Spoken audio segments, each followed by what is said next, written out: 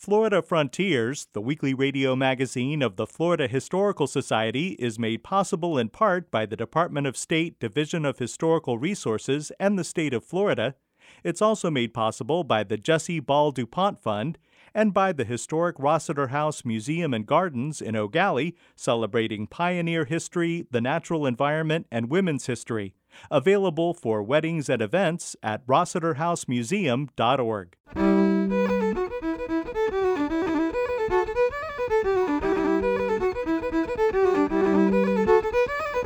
This is Florida Frontiers, the weekly radio magazine of the Florida Historical Society, on the web at myfloridahistory.org. I'm Ben Brotemarkle, and coming up on the program, a new monument in St. Augustine commemorates the history of commercial shrimping and shrimp boat building. St. Augustine now has 6 or 7 shrimp boats, not many in comparison to the old days where you could walk across the San Sebastian River on boats, just hopping from rail to rail. We'll discuss the construction and impact of Camp Blanding. Everything took longer than expected and required more work. Nevertheless, the first trainees arrived at the end of January 1941. And we'll talk about feminist Roxy Bolton. All that ahead on Florida Frontiers. This was my grandfather's fish house, which was Salvador's. This was Versace, this was Poli. They were the first fish houses here on the water, and you can see the spur of the railroad where they would unload their shrimp to. Grace Passo is a descendant of one of the founding families of St. Augustine's shrimping industry. She's pointing out locations on a 3-dimensional bronze map that is part of a monument to local shrimping history. Every fish house and every boat builder from the 1920s through the 1970s are memorialized on this map, and there's a number designating what's where, and then if you can read the text on the panels around, you know what you're looking at. The monument on the San Sebastian River in St. Augustine is located on the boardwalk behind the new restaurant Otters on the Water. Grace Passo. From about the 1920s through the 1970s, the social and economic driver for St. Augustine was shrimping. You either worked in shrimping or you worked for the railroad. There was really no remembrance of it. And then this whole area, all of the boat building facilities became restaurants or hotels, and I thought this should not be a footnote, in history of this town. John Versace is also a descendant in one of St. Augustine's founding families of the shrimping industry. When we began fundraising for the monument, advertising, floating the idea, people came out of the woodwork. Oh, my father was a shrimper, my father was a crewman, my father was a boat builder, my father cut oak trees for the boat industry. It was just a sprawling network, and still is. People remembering how prominent shrimping and boat building was up through and including the 70s. Ed Long was a shrimp boat builder in the mid-20th century and is co-author of the book Shrimp Boat City, 100 Years of Catching Shrimp and Building Boats in St. Augustine, the nation's oldest port.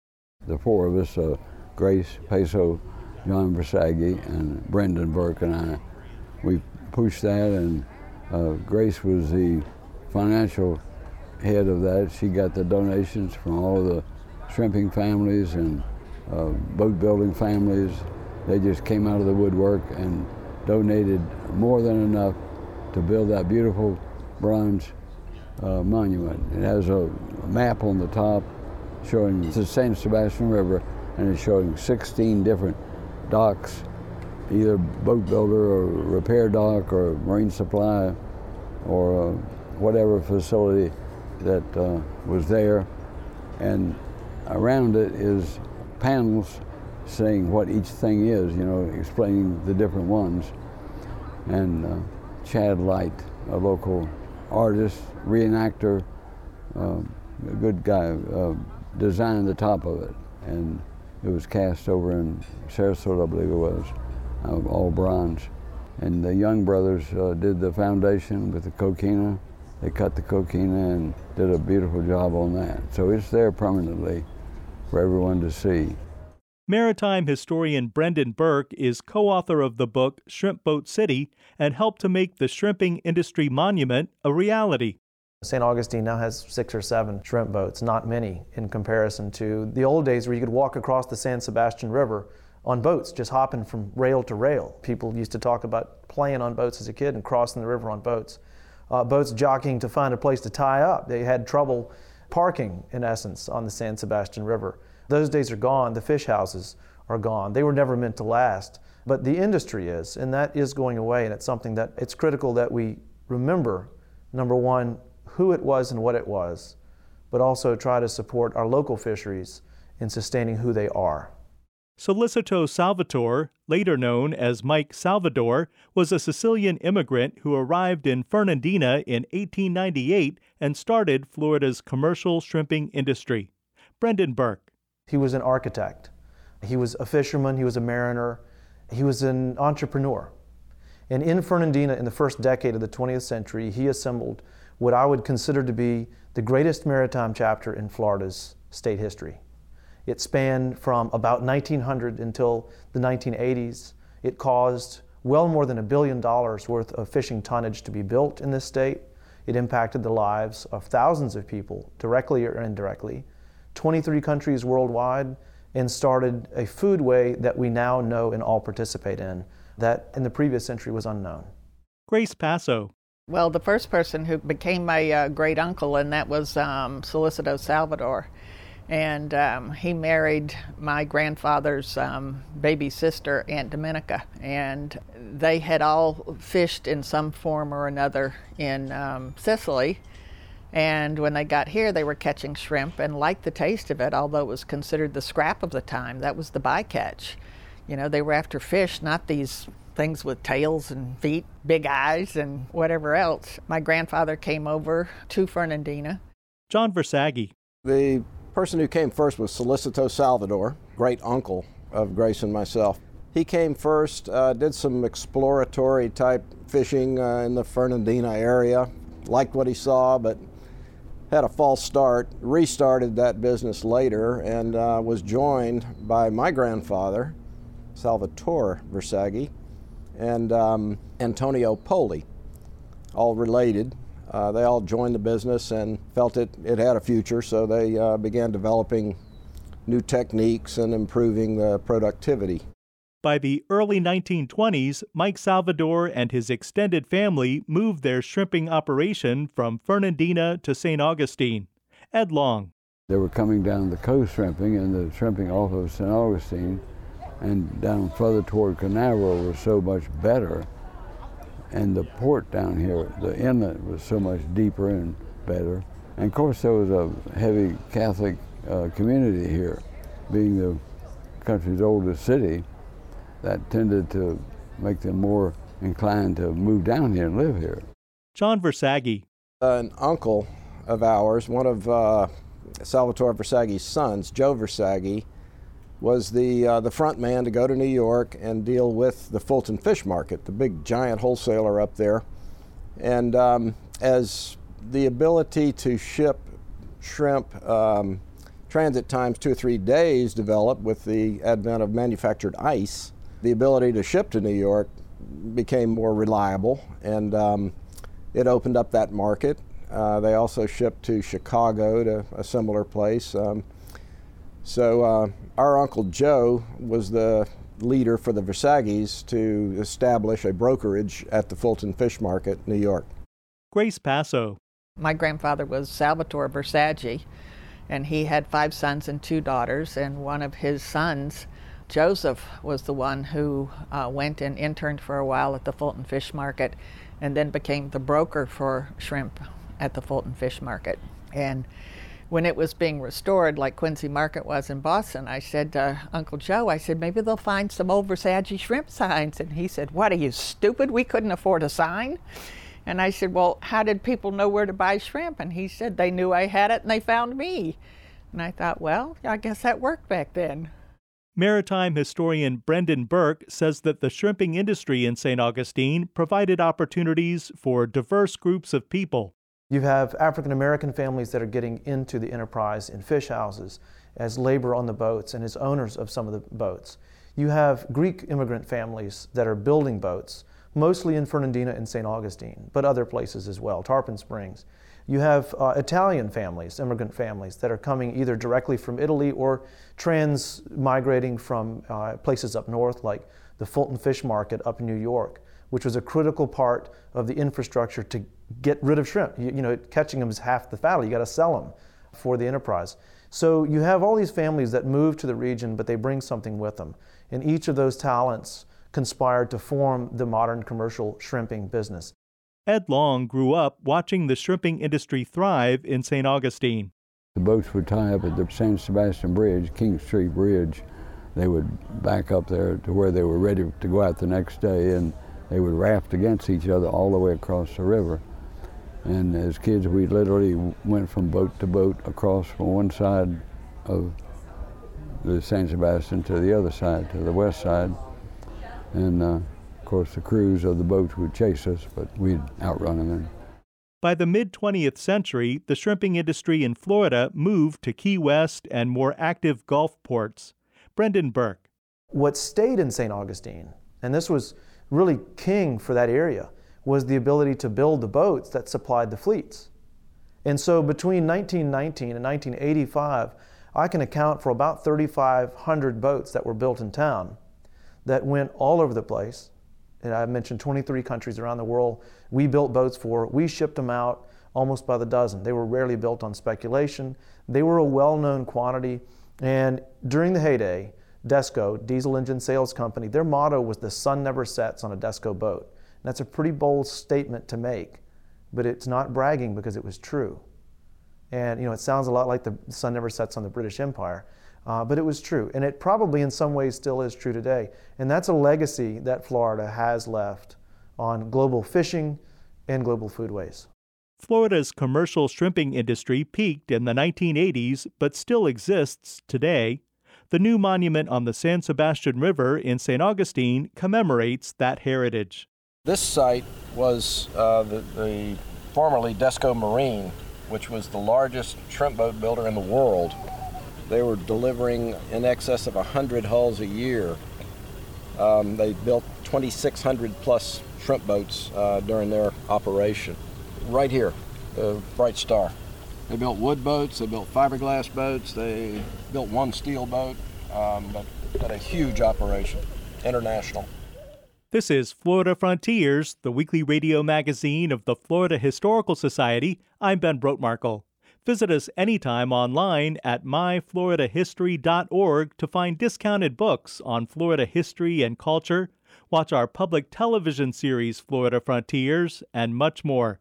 That's myfloridahistory.org.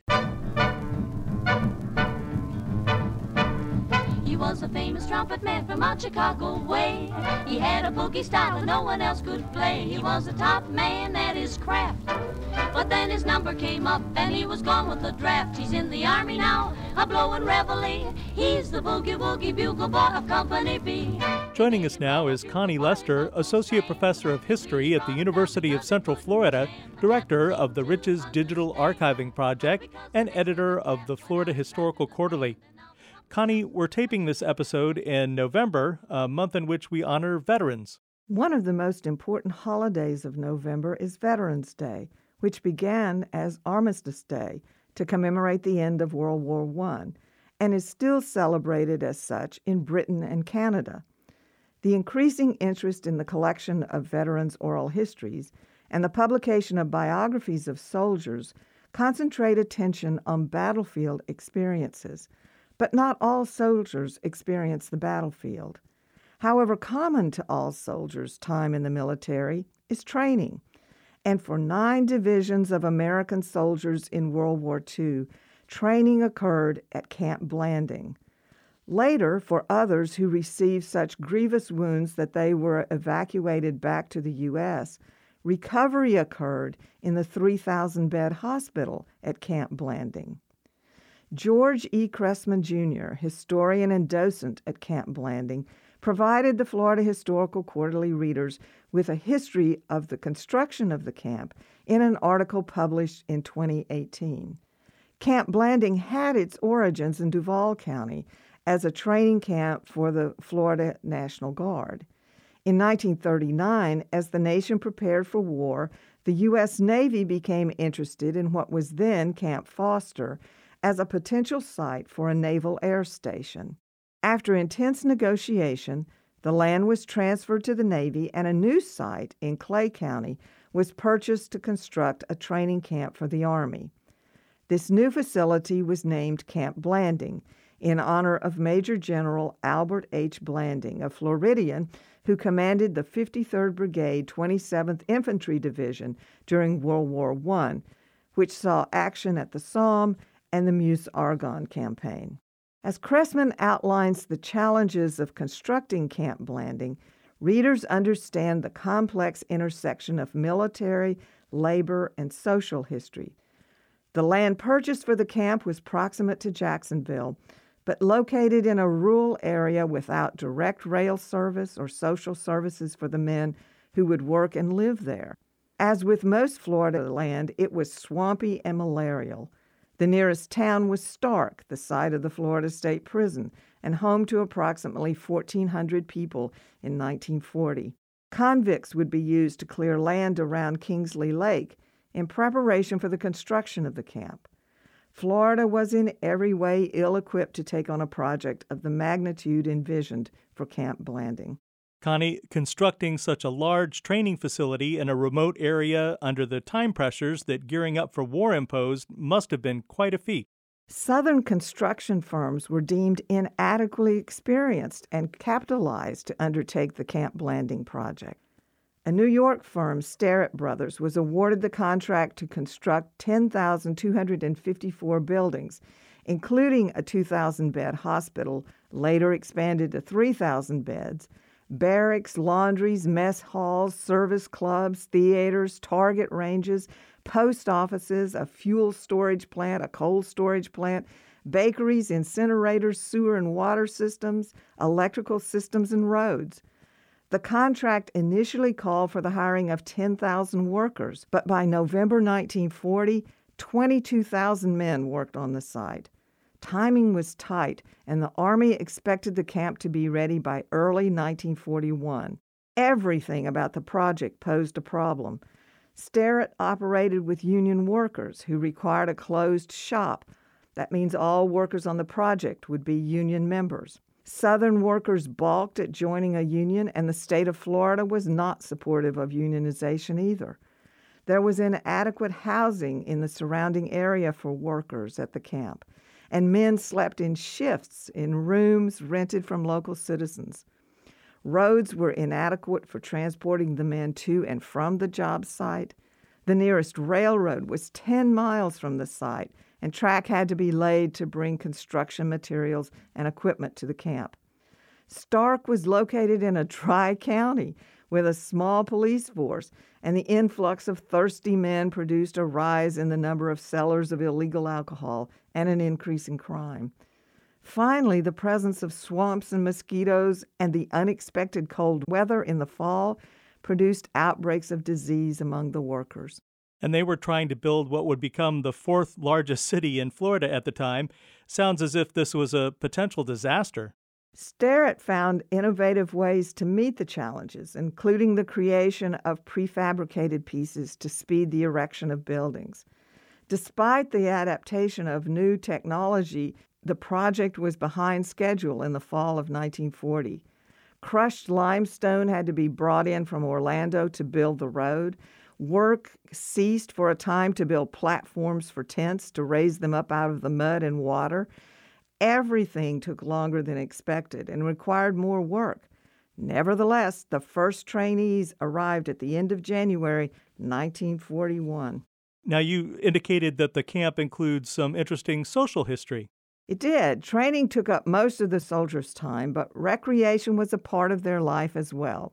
Supporters of the camp talked about the easy access to Jacksonville, St. Augustine, and Daytona Beach, but most of the men's free time was spent at the camp or in nearby Stark. The construction plan called for the building of sports fields and gyms, theaters, and clubs, and there is plenty of evidence to support a conclusion that the men took advantage of all these opportunities. They organized baseball teams, staged musicals and plays, and engaged in band challenges. Wives, girlfriends, and families visited the men, and the USO brought more professional talent to the camp. Sounds as if things were going well for Camp Blanding. Certainly, administrators testified that morale was high and training was going well, but there was trouble.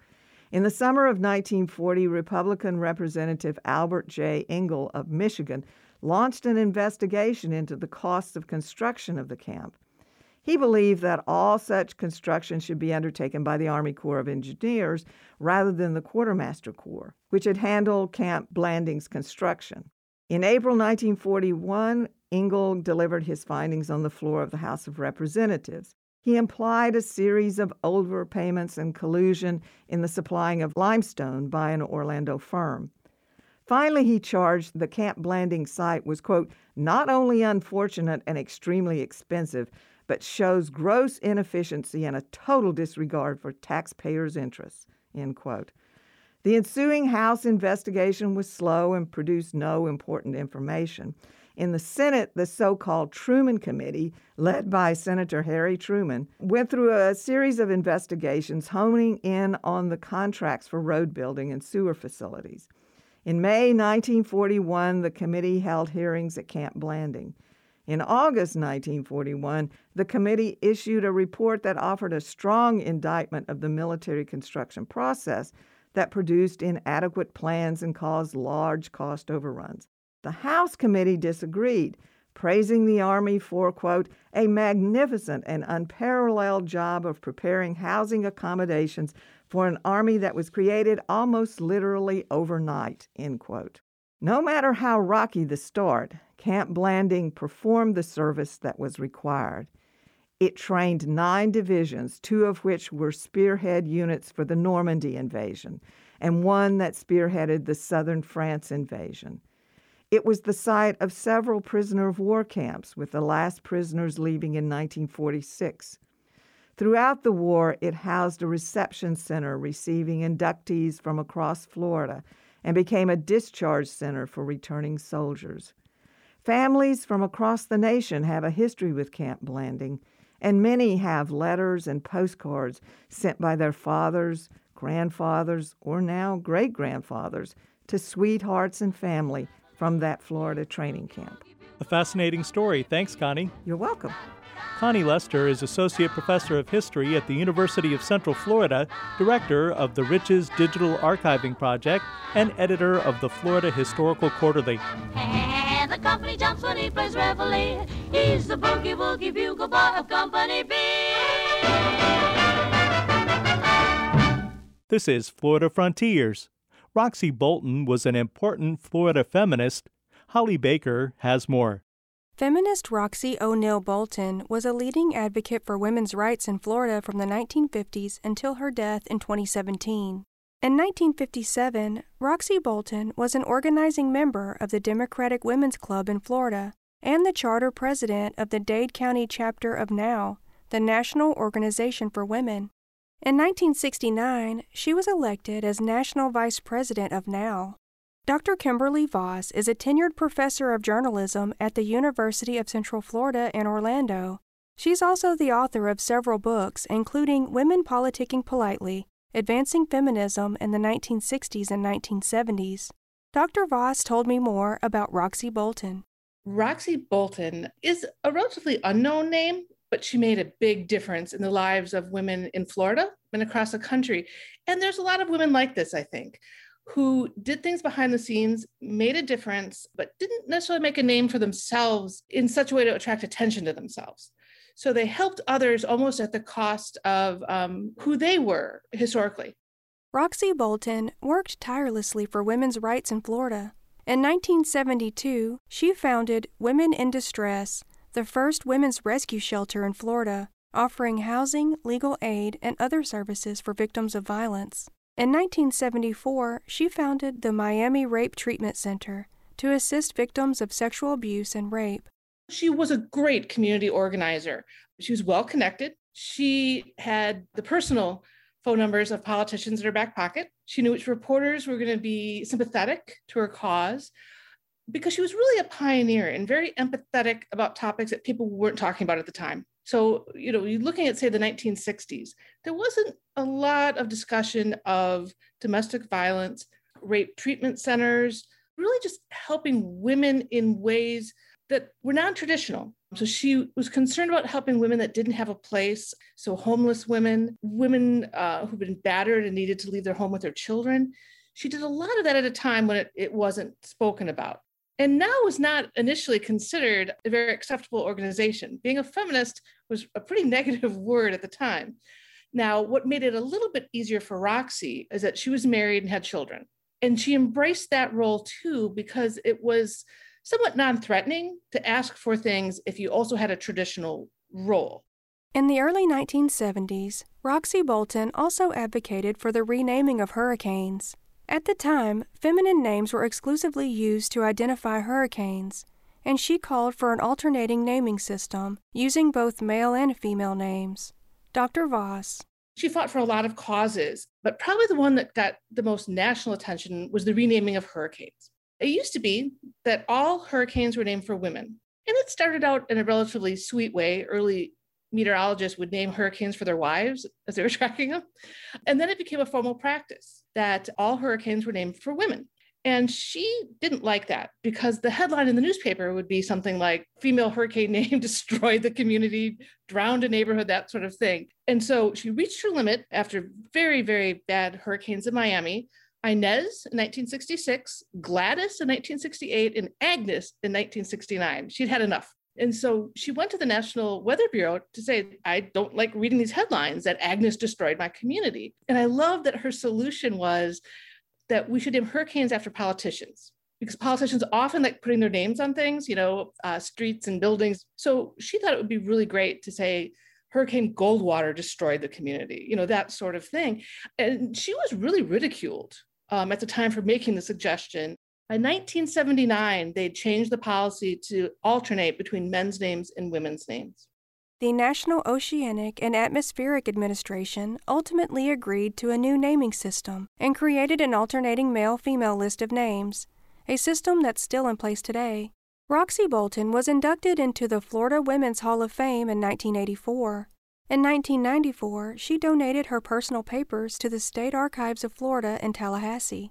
In 2017, Roxy Bolton died in Coral Gables, Florida, at the age of 90, and was buried in the historic Miami City Cemetery. Today, Roxy Bolton is remembered for her courage, her lifelong dedication to gender equality, and the advancement of women. For Florida Frontiers, I'm Holly Baker, Public History Coordinator for the Florida Historical Society and archivist at the Library of Florida History in Cocoa. You've been listening to Florida Frontiers, the weekly radio magazine of the Florida Historical Society. Please join us right here again next week. Until then, find us anytime on our content-rich website, myfloridahistory.org, and join the conversation on Facebook. Production assistance for Florida Frontiers comes from Holly Baker and Connie Lester. The program is edited by John White. Have a great week. I'm Ben Brookmarkle.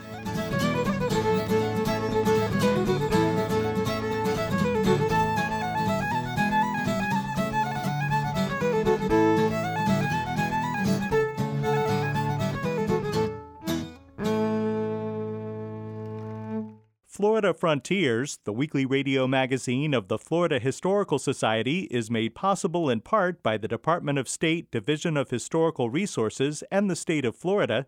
It's also made possible by the Jessie Ball DuPont Fund and by the historic Rossiter House Museum and Gardens in Eau Gallie, celebrating pioneer history, the natural environment, and women's history.